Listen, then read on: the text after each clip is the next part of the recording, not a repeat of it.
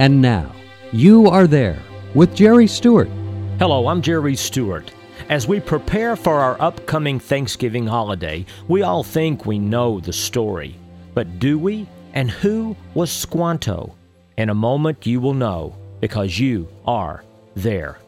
Hello, Jerry Stewart here. Stories are a powerful way to teach and a great way to be reminded of our own duties and responsibilities as American citizens. That's why I love to tell true stories of our American history to remind us all that we are the greatest nation in the world, yes, but we won't stay the greatest nation unless we all do our part. Want to hear some great true stories of America? How about 70 stories? For just $19.95 plus $5 shipping and handling, I will send you my 70 favorite stories. Order now, and you'll also receive a second CD, Teach the Children Well. 10 stories to teach our children and remind us all what it means to be a God-honoring American. Just call my order line now at 817-995-4607 or order online at www.jerrystewartusa.com. The number again, 817-995-4607. Please call now. His name was Squanto. He was an Indian. In 1605, when Squanto was just a young boy, he and 4 other boys were captured from their village by Captain George Weymouth and taken back to England. Captain Weymouth's plan was to capture some Indian natives in America and teach them how to speak English so that they could communicate with information about their area and just where the place would be for the English to establish new colonies. Finally, in 1614, Captain John Smith set sail on a voyage to America, and he agreed to take Squanto back to his home and his people. But when Squanto returned, his homecoming didn't last long. Sailing on another ship with Smith's expedition was Captain Thomas Hunt, and he had only one thing in mind: money.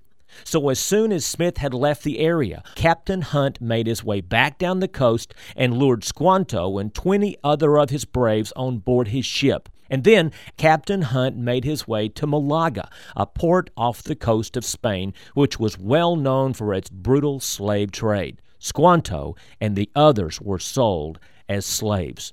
But something quite miraculous happened. A local monastery had actually gathered together enough money to buy a few of the soon-to-be slaves, and one of these was Squanto. They bought him and unbelievably set him free. How could any of them know then what an important part Squanto would play in our nation's history? For a short time, Squanto lived at the monastery and learned about the Christian faith. And finally, in 1619, Squanto was once again given the opportunity to go home. But when he stepped off the boat and made his way to his village, what he saw there was the most devastating blow of his life. There was not one member of his tribe alive. While Squanto had been away, a terrible sickness had come to his village and had killed literally every man, woman, and child in his village. For the next 6 months, Squanto wandered aimlessly. Then, one day, Squanto was told that a small group of peaceful English families was building a colony, believe it or not, where his own village had been.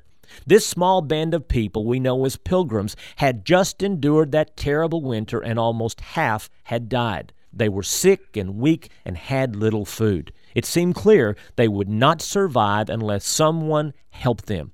And Squanto made his way to their camp and saved their life. So in October of 1621, when the Pilgrims decided to have a 3-day feast giving thanks to Almighty God for their deliverance, they invited Squanto as their special guest. But just what happened to Squanto? Amazingly, after enduring all the hardships in his life and overcoming every obstacle, only 2 years after that first Thanksgiving was celebrated, Squanto was struck with a terrible fever and he died. And what did the Pilgrims think of this man Squanto? William Brewster, one of the first group of Pilgrims, in his diary wrote these words: Squanto was a special instrument of God for their good, beyond any possible expectations. They knew that Squanto had been sent to them by God. What a story. I'm Jerry Stewart, and now you know, because you are there.